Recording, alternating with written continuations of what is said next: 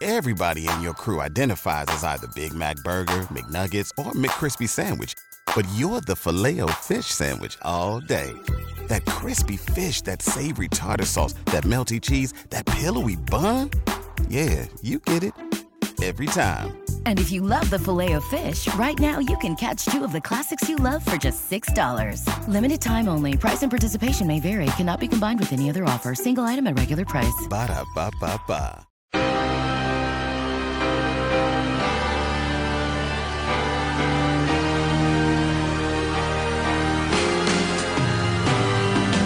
Welcome back to episode 12, Inside Illini Football. I'm News Gazette sports editor Matt Daniels on a sunny, spring-like, late Monday morning here in Champaign.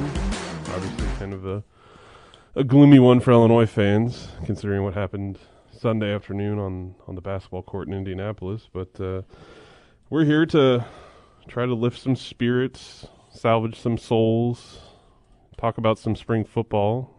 Colin Likas, who's busy typing away on his laptop because the kid never does not work. Hello, world. Colin, we got spring football coming up. Starts Tuesday. Spring football starting Fired Tuesday. up. 5 months until the football season kicks off. Some good news for Illinois fans. We've got increased access to the team for spring ball. Something we'll talk about more on this podcast. Brett Bielema seems pretty committed to having media members well aware of what is going on with his football program this spring, starting even today before we actually hop into spring ball, getting to talk with Ryan Walters and Tony Peterson, the two lead coordinators for Illinois, on Zoom. And then, like Matt said, spring ball. And a lot of access and a lot of excitement surrounding this program with a new head coach and several new players coming in and several old players returning as super seniors. So there's a lot to talk about with this group. Super seniors, something I never thought a year ago that I'd hear in college football, but that's where we're at right now. That's where we're at. Yeah, a lot more access, it seems like, given the constraints, obviously, that we're still in, since we're still living in a pandemic, a year into it at all. But quite the contrast, I would say, from the Lovie Smith era. Brett Bielema actually seems to, at least right now, and he's said this before too, Colin, that he still acknowledges that he's in the honeymoon phase. Right. Hasn't lost a game yet, hasn't won a game yet either, but is encouraging that he's kind of getting the word out there and making him and his program more as accessible as they can be in these weird times we're still living in. But like you said, defensive coordinator Ryan Walters and offensive coordinator Tony Peterson are set to address the media later this afternoon, about 4:15, 4:30. Colin will have a story on the defensive aspect for Illinois football going into spring ball in Tuesday's paper, and then Wednesday we'll kind of transition to the offensive side, and then we'll have coverage throughout the week as spring ball starts tomorrow, Colin, and practices, first of 15 workouts. They're going in the morning, correct? Yep, going in the morning. We're going to be allowed, us media members are, to attend small segments, very, very small segments. 15 to 20 minutes is what Brett Bielema told us a few days during the week. This week it's going to be Tuesday, Thursday, and Saturday. I think that's kind of going to be the format throughout. And then Monday, Wednesday, and Friday are more so going to be kind of film sessions for the guys, recovery sessions, more stuff we don't exactly see things on the field as much. But yeah, the format that we got for this coming week, or I guess this week right here, like Matt said, Ryan Walters and Tony Peterson on Zoom. Then we get Doug Kramer and Donnie Navarro on Zoom on Tuesday. You get Brett Bielema, the coach himself, on Wednesday. And then Owen Carney and Tony Adams from the defensive side of the ball on Thursday. Two more assistant coaches on Friday.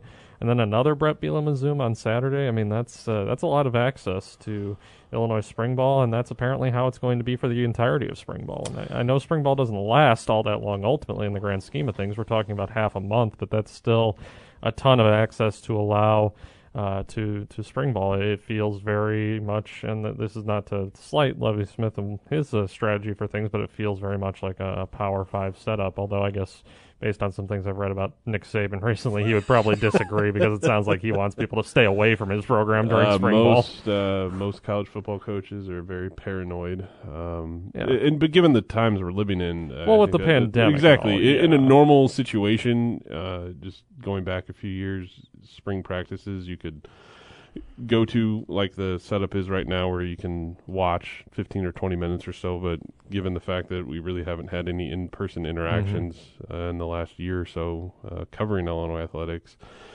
as every college program across the country has dealt with the same thing, it's not unique here to Champaign, but that is an encouraging sign that you're able to go out to practice. I think what Brett Bielema is doing is unique, honestly. Yeah, that's true. In this day and age. But in the past, you'd be able to go to spring ball, watch it, and then after practice, you'd be able to talk to Lovie Smith and whatever players you kind of requested that day. And there usually were 6 or 7, and they were all kind of scattered out, and you just kind of made your rounds there. But obviously, we still can't get to that format just yet in this role. Colin, what has it been like? I've been meaning to ask you this, and I think our listeners might be curious on this too. I know this doesn't have to deal with Illinois football per se, but it has to deal with covering sports in the pandemic. And Scott Ritchie, our Illinois basketball beat writer, covered the entire season via Zoom calls. What's it been like for you on the high school front? High school football kicked off this past weekend. You were at a game in Champaign, Danville, Champaign Central. They don't have Zoom calls set up at these high school games. So you actually get to talk to people in person. Correct, yeah. At a distance. Yeah. Wearing a mask. Wearing your mask, definitely at a distance, is a little not as easy, but I think it's still pretty... Do you give elbow bumps to the coaches? Yeah, you do elbow bumps more than anything. Some people still, reach out the hand, and I tend to go for the elbow more so, but that's a personal preference, I think. But yeah, it's obviously a lot different at the high school ranks, like you said. There's no schools around here that are setting up Zoom calls. I'm guessing there's no schools in the entire state that are doing that realistically. That just seems like too much work, given that very few or no media are going to come out to most high school sporting events on a nightly basis, on an afternoon basis. But yeah, it's certainly been interesting. You see a lot of people on Twitter, a lot of reporters, whether it be like myself in print or TV or radio or what have you, saying this is the first event I've covered live and so. And I'm thinking I've been covering events live almost throughout the entirety of the pandemic, save for a portion where IHSA activities were on hold. High school sports kind of just kept going. And I think the big reasons for that were, one, the athletes are so young, which I know you can argue for college as well, but the big argument that a lot of coaches and ADs have always made with me is it doesn't seem like this age group is being affected nearly as badly by the pandemic, by the virus. Of course, the argument the other way was, well, what if they spread to their grandparents or vulnerable people and things like that? That's a whole different argument for another time, but that's one of the reasons I feel like high school sports has always been a little more open. And then the other reason just being, it's high school sports. It's not like it's going to be on ESPN unless it's like Texas football or something like that. So hey, you've gotten a couple kids locally on ESPN during your time here. That's true. But it's kind of just the ease of access has always been easier with high school athletics, just because it is high school athletics. We're not talking about the University of Illinois here. So once sports were allowed to come back on, as long as you made the right accommodations with athletic directors and coaches and were understanding about space and masks and trying to keep people safe, then everything kind of just went on as normal. And it was weird covering a football game in the spring and somehow getting a sunburn in the middle of March. I don't know how I achieved that, but my face is sufficiently burnt from covering that game because it was 60 and sunny. Really weird. But yeah, once the kids got going, it was like any other football game. Some of them admitted afterward they were not in the best shape. Their conditioning was a little shot. And unfortunately, they're not going to have a lot of time to remedy that. But, at least they're getting out there and playing. And then that leads into Illinois football recruiting. And we've got a couple local kids who have picked up offers in the last few days as well. Yeah, we'll get to that here in a little bit. But Brett Bielema, I don't think, could have picked a better week to start spring ball in terms of the weather outside. Fantastic. Having covered some spring ball in the past, it's always a guessing game on what it's going to be like. I remember Lovie Smith's first spring ball practice. It was a Friday night, and it was probably 30 degrees, and the wind was whipping, and it was kind of, there was some precip in the air, and it can be nasty. And as we sit here, it's bright and sunny out, a little windy here, but it's maybe a harbinger of good things to come. Exactly. It's kind of par for the course in Champaign-Urbana. So then when they have the spring game in a little less than a month from now on a Monday night, it'll probably be like 30 degrees and snowing. But that's weather in East Central Illinois. You know, to kind of round back to that topic, Bret Bielema did mention during his Thursday Zoom call with us that he's taking all of Illinois' potential practice spots into consideration. He's like, we've got a stadium, we've got a turf field, we've got a grass field. We'll figure out what works best for our guys, and that's where we'll practice. So I don't know if he's even set in stone yet where exactly his athletes are going to be practicing on a day-to-day basis. Maybe it'll be weather dependent. Maybe it'll be, one of our practices wasn't so good here, so we're just going to, like you said, superstition. Yeah, it'll be interesting, too. I know in Lovie Smith, he really did not like practicing on turf. He was a natural grass type of coach, really enjoyed that. And they've got the grass practice fields on the east side of the stadium right there by the Smith Center. And Bret Bielema obviously sounds like he'll be switching things up, and I'm sure the players are just going to have to get used to. They've gone through workouts so far this winter. They've gotten to know their coaches in a workout type setting, but the first practice, I'm sure, will kind of be a work in progress just to see how the coaches want things to operate, the different practice plans, how involved Bret Bielema is with certain segments of the team at all. Right. He's done this before, obviously. He's been a head coach at Wisconsin and Arkansas. This isn't like his first ever spring session with a college team, but he hasn't been with one in almost 4 years now. So this will be an adjustment period for him too as well. But excited to see what gets going Tuesday here in Champaign as spring ball kicks off. Yeah, he did acknowledge that, back when he was at Wisconsin and Arkansas, or Wisco as he called it, that, spring ball was more, or at least around what he was doing, was more, they do stuff in the afternoons and the evenings. And he said 60 to 70% of coaches now, he estimates, do things in the morning. So that's what he's going to do now. Yeah, no, that's a good point. I remember Tim Beckman had afternoon spring practices, if I remember correctly. Then Lovie Smith shifted to morning practices, and they were really early morning practices. They were like 6 o'clock in the morning start times, which were crack of dawn. Exactly, as the sun was rising. So that's rough on beat writers. That don't think many people care about what that's like at all. But yeah, it'll be interesting to see how this all plays out. And I would have to say there's definitely not the same type of excitement or buzz around town as there was for this men's basketball season that just wrapped up on Sunday, and understandably so. But I think there's a more subtle hint of optimism in the air moving forward to the 2021 season for Illinois, based on the fact, too, that it looks like, by all indications, we're going to have a full 12-game regular season, unlike the condensed schedule we had last year with all the changes that took place in 2020 for that Big Ten-only schedule. And it's looking like, too, like a pretty favorable schedule for Illinois. They've got 8 home games, so we'll have to see what happens. But some pro day results, activities happened last Wednesday over at the Irwin Indoor Center. Colin, fill us in on what went down for the Illini in that event and all. Yeah, so some impressive statistics were put up, as you said. I think the thing that people were most talking about, that was most spreading on social media, was Josh Imetobebe's vertical leap. Reportedly would have broken the NFL Combine's all-time record had it actually occurred in the NFL Combine, 46.5 inches. The photos of it are pretty incredible. Great photos taken by the U of I staff that were sent to media. We appreciate that. Shared one of them in the paper, as Sunday's paper as well.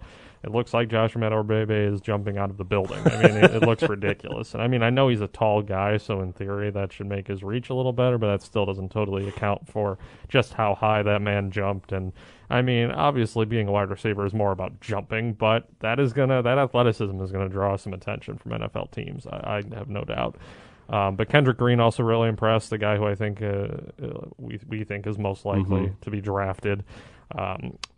Watching his bench press, the Illinois Athletics also sent us video from each guy's pro day, and watching Kendrick Green just power through 225-pound bench presses. He hit his first 15 in what felt like 10 seconds. He was just boom, boom, boom, boom, boom, boom, just going.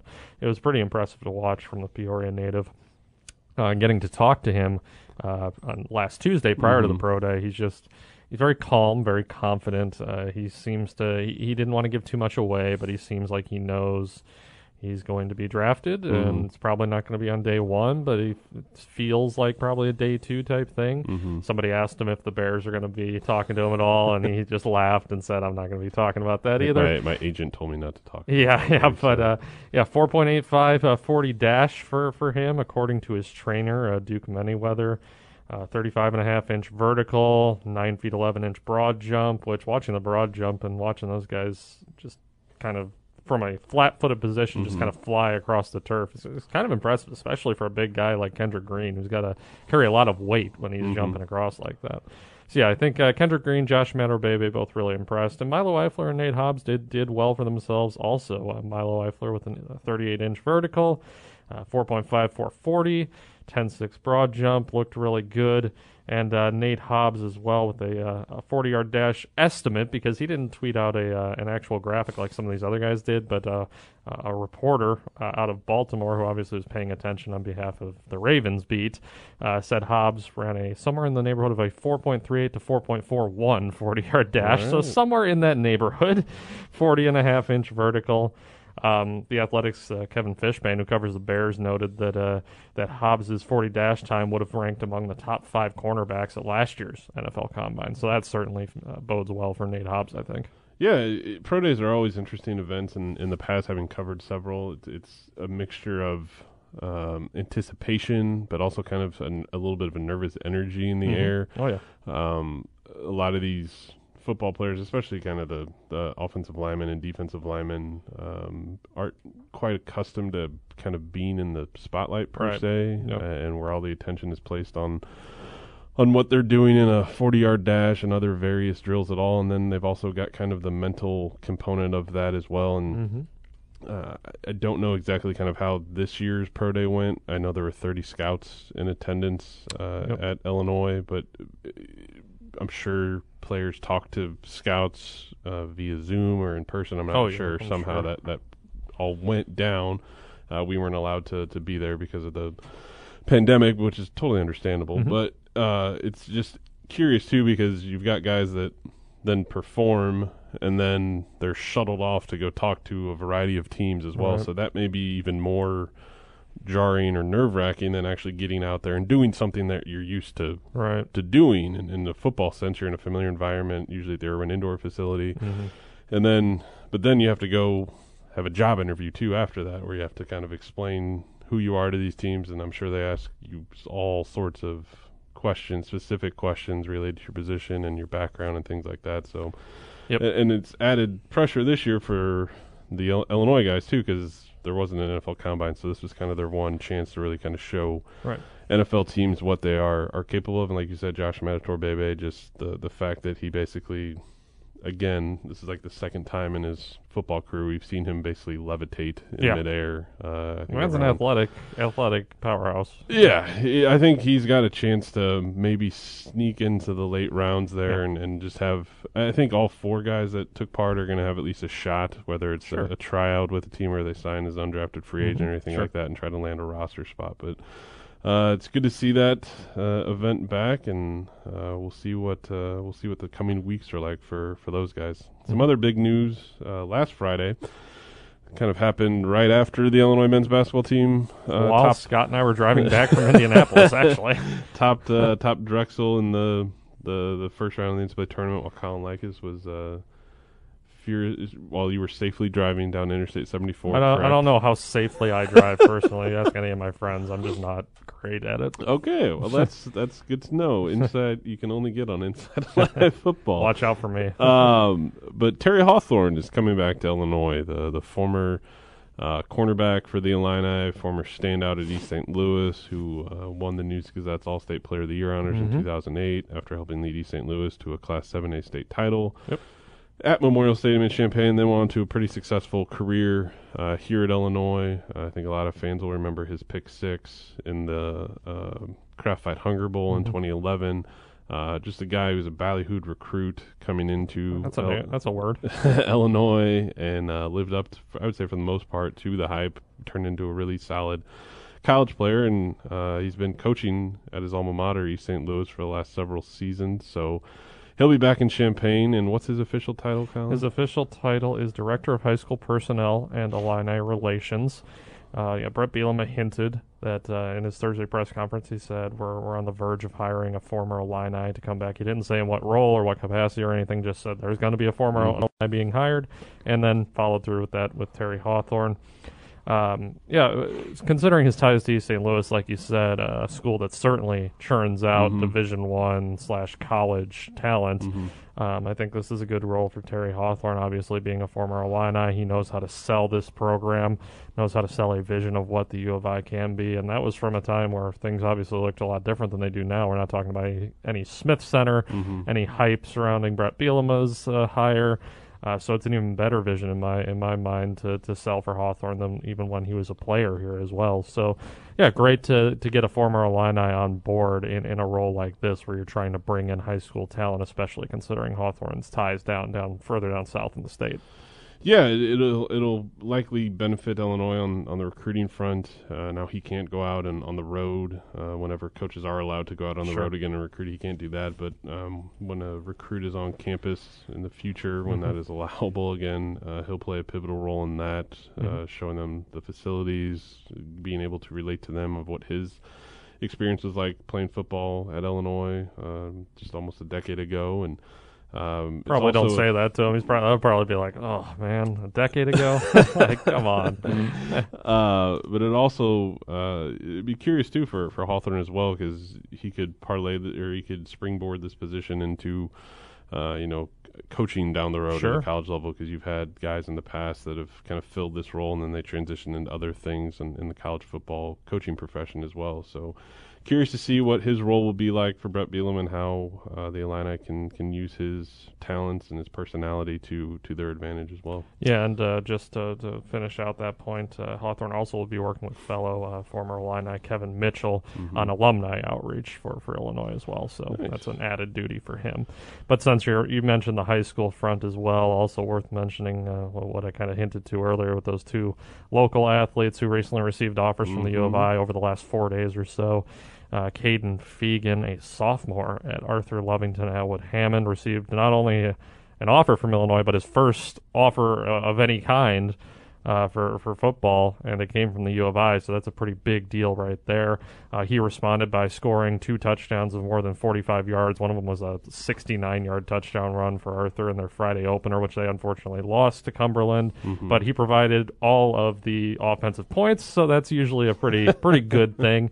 But yeah, as just a sophomore, he's getting rave reviews. Multi-sport athlete, plays basketball, track and field athlete who probably will get at least one top 10 state finish before he graduates.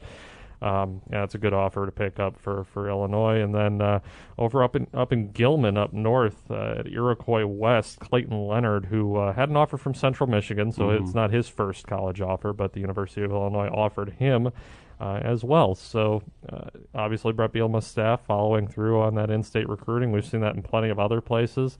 Locally, it hasn't hit as much. Kind of the key guy was Aiden Lawfrey over at Gibson City, who's already received a second offer from Illinois, had one from Lovie Smith's staff, got a second one from Brett Bielema's staff.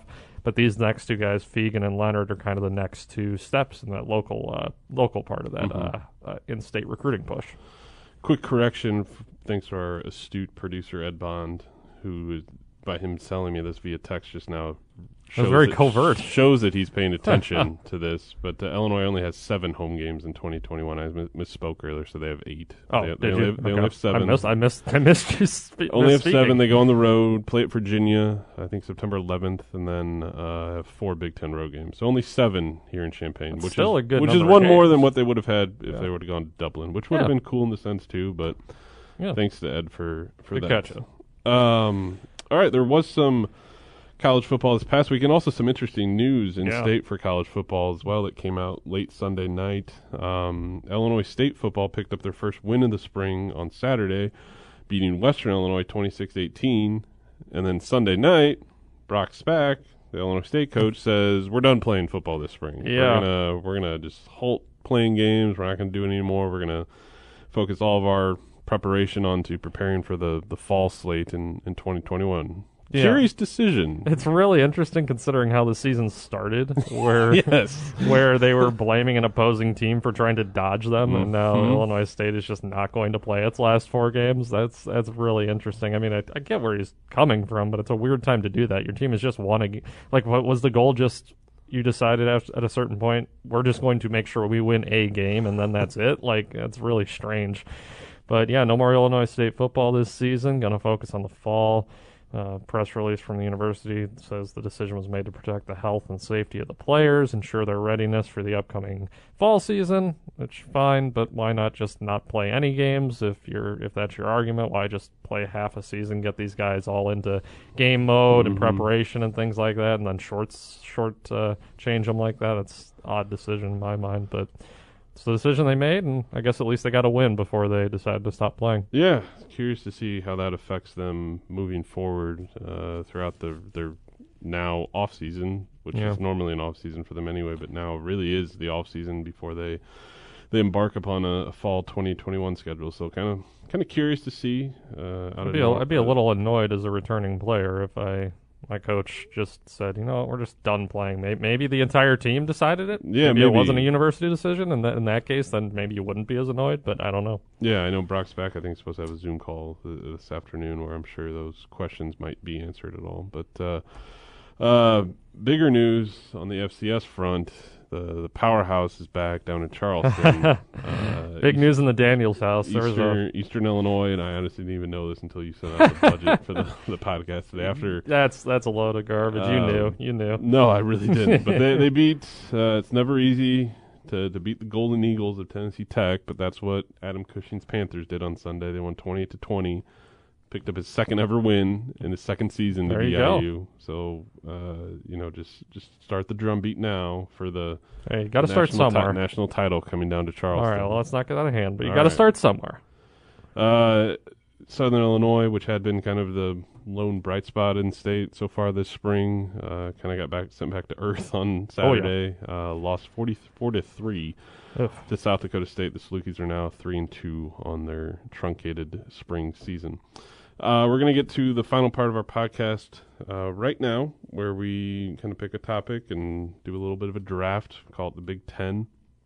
Colin kind of spearheads the direction of this podcast every week. He's got some great ideas, but we kind of brainstormed this morning and kind of went in a different direction. We'll say this is the ultimate tease. We'll save our top 10 that we had planned for later this spring for a future podcast. So loyal listeners, pay attention. So mom and dad, please listen and pay attention. Same for Mr. and Mrs. Likas as well. But we're going to pick our top 10 offensive skill position players we're most looking forward to seeing what happens this spring on the Illini football team. So that really narrows down the list of candidates. But, Colin, we came up with a list of 10. Do you want to read the list of 10, or do you just want to make the picks? Let's make the picks. Okay. You get the first pick, Colin. Go ahead. These are the 10 Illinois football skill position players on offense that we are most looking forward to seeing what happens this spring. That is correct. All right. Well, I will. I'll lead off with. I think I'll go with Isaiah Williams at number 1. I think that's a reasonable pick. Obviously, quarterback is a position of high interest in any season, but certainly under a new head coach, and certainly after last year, where Isaiah Williams and Brandon Peters split time pretty evenly at various points at quarterback. So Isaiah Williams got a lot of good repetitions in his second year with Illinois football, and we'll see what kind of steps he makes forward, especially throwing the football. We'll see if that's something that's really a point of emphasis. I'm sure we won't learn a ton about that in spring ball, but maybe we'll learn a little bit about that.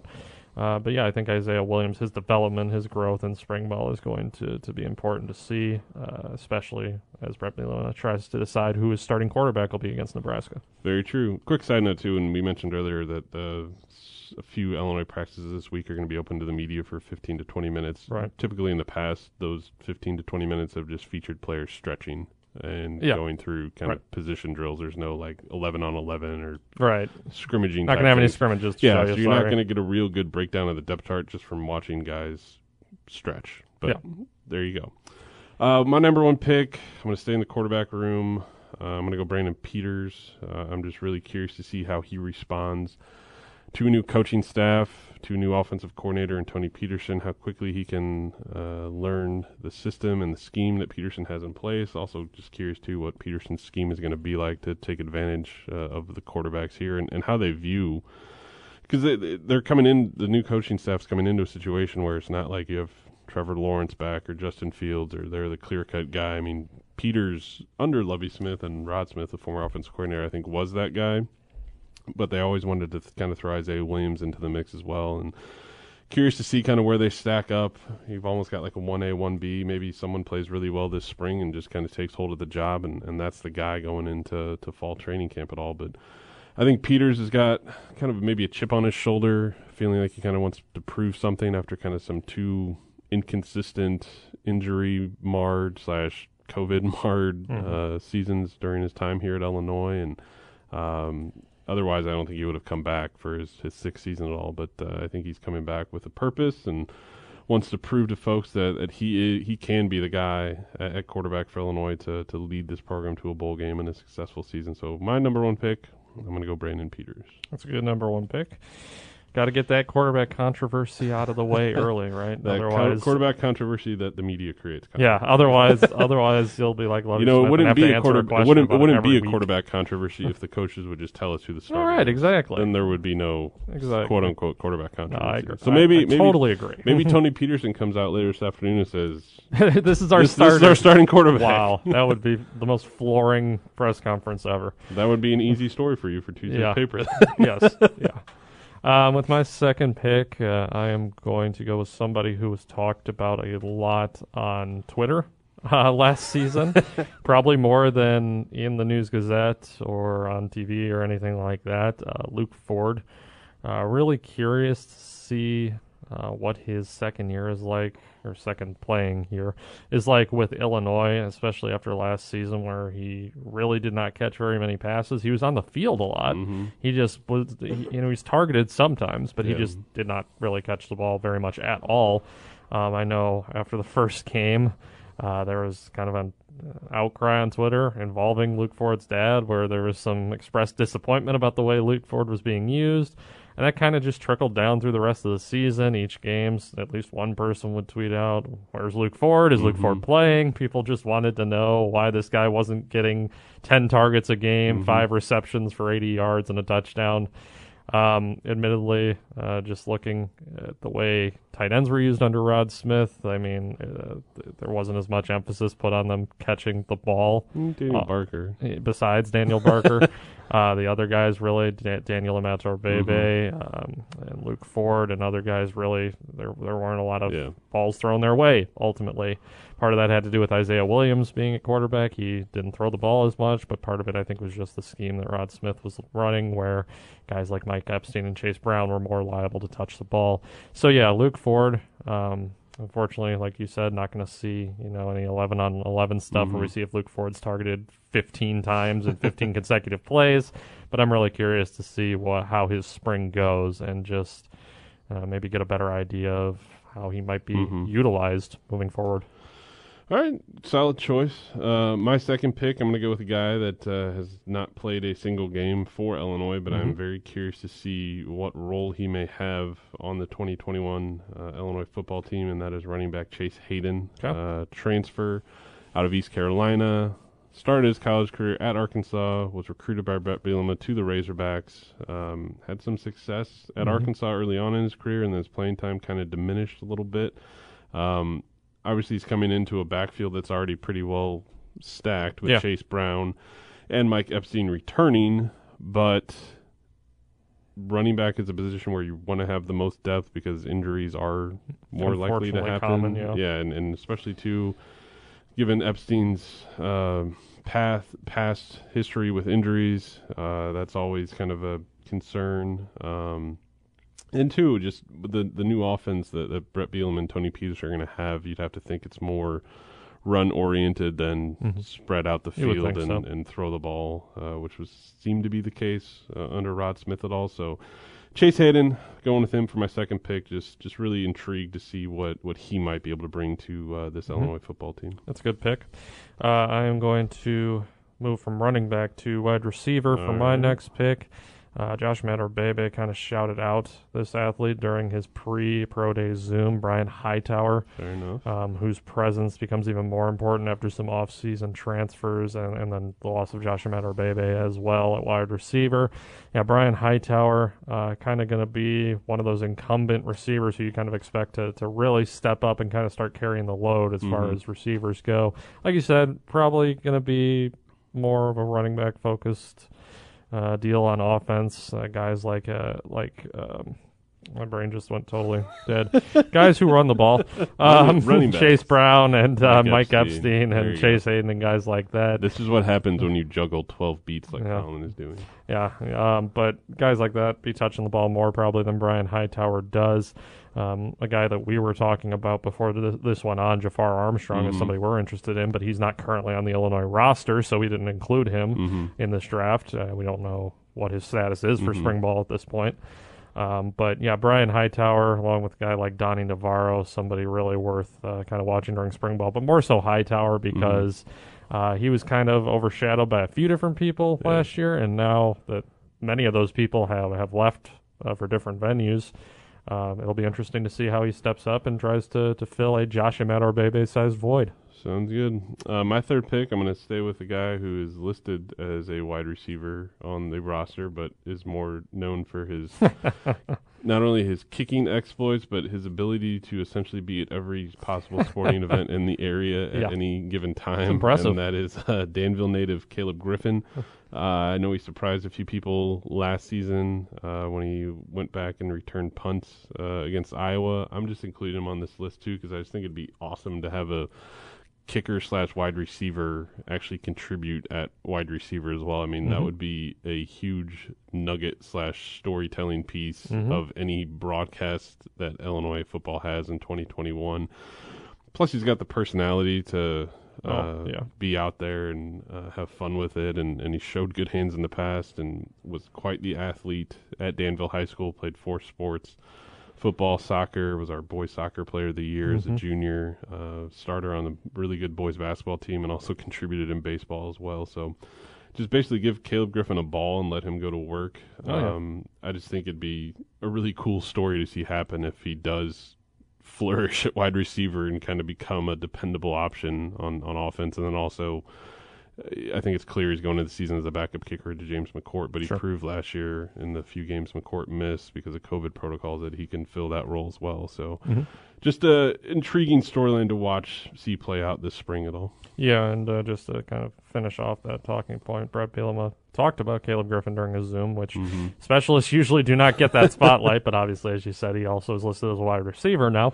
But he said, Bielema did, that Caleb Griffin went one-on-one in a drill earlier this year with Deuce Spann, and that Caleb Griffin basically spanked him. I mean, he beat him pretty handily in the one-on. He basically put he put guys against each other in one-on-one format. It was mostly like offense, defense, but there were also obviously some specialists thrown in. Caleb Griffin was among them, and he beat Deuce Spann in a one-on-one matchup. What all that entailed, I'm not sure, but regardless, it obviously stood out to Brett Bielema and his staff. For my next pick in the draft, I am going to go back to the running back room. A guy we didn't see a lot of last season. Really, the only time we saw him extensively was the one game Mike Epstein missed for reasons we still don't know. Reggie Love III, as a freshman, ultimately had just 10 carries for 12 yards, so nothing really to speak of in that nature, but he's got a lot of promise. I think with Corey Patterson staying around, there's a good connection there. Now that Corey Patterson has also shifted positions as well, I'm curious to see what impact that might have on Reggie Love standing on the team. Like you said, that running back room is pretty loaded. It's going to be really tough for Reggie Love to break out in a significant way once the regular season starts. But perhaps he has a really promising spring and really impresses. I mean, this is he's only going to be a sophomore, so it's not like it's now or bust for him. But I mean, if he wants to step up for looking forward into the future as a junior and a senior, this would be a good spring ball time for him to really impress Brett Bielema's staff and say, once Mike Epstein and Chase Brown and Chase Hayden are gone, I'm going to be your guy. I can be your guy. This is going to be an important time for him, I think. All right, solid pick. My fourth pick, I'm going to stay in the running back room with a guy that has been associated with the program now for almost 6 years, dating back to his high school time, and that's Mike Epstein. Yep. I think every Illinois football fan knows what he can do on the field when he's healthy. He can be one of the most productive running backs that Illinois has. It's just a matter of him being able to stay on the field, and he showed that in flashes last season. Spring ball for guys like him and veterans like Jake Hansen and others, I wouldn't say it's meaningless, especially not this spring, considering you've got a new staff in place, you've got new schemes you're trying to learn, things like that, but also just what his role is going to be like this spring, how Brett Bielema uses him, manages his workload, make sure he doesn't suffer an ill-fated injury in the spring or suffer any health setbacks this spring, I think is going to be something to watch for. So with my fourth pick, I'm going Mike Epstein with that one. Your final pick, Colin. Like that pick? You got 2 guys left on our board. Right. Dick Butkus. Dick Butkus and Red Green. Yeah. Rounding out my draft here, I'm going to go back to the receiver room with Kamari Thompson. It was maybe a name that Illinois fans, didn't think about as much last year. He was used primarily in the return game, wound up with 12 returns for 234 yards.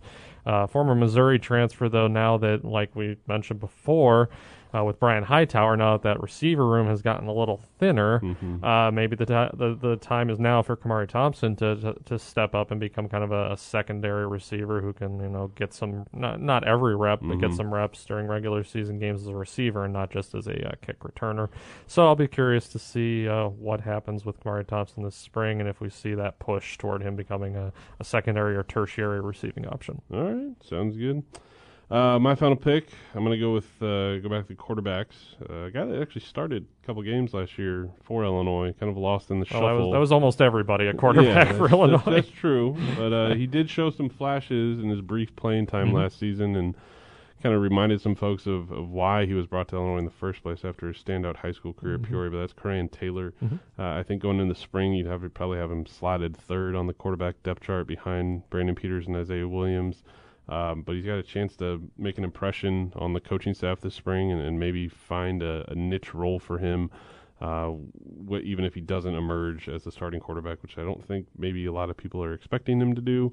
But he did show flashes last year and was able to move the offense at times when he did play. Obviously had to cut down on some of his turnovers, but new staff, new chance for him to impress and see what he can do. So my final 5th pick, I'm just intrigued to see what Corian Taylor does this spring and how he can help this Illinois football team. All right, Colin, we're done with everything. Anything else you want to add before we get back to writing copious amounts of copies for Tuesday's News Gazette? I don't think so, but tune in for next week's podcast because we'll have 1 week of spring ball down, and there's a lot that I'm sure we're going to learn, at least from our Zoom calls. Maybe not on the field. But Colin will be able to tell you who the best stretchers are on the Illinois football team next stretcher. week. That's our next top 10. Yeah. Who stretches the best? I'll get some video. There you go. Okay, there you go. Good luck with that, Colin. All right, thanks for listening, everyone. Have a good week.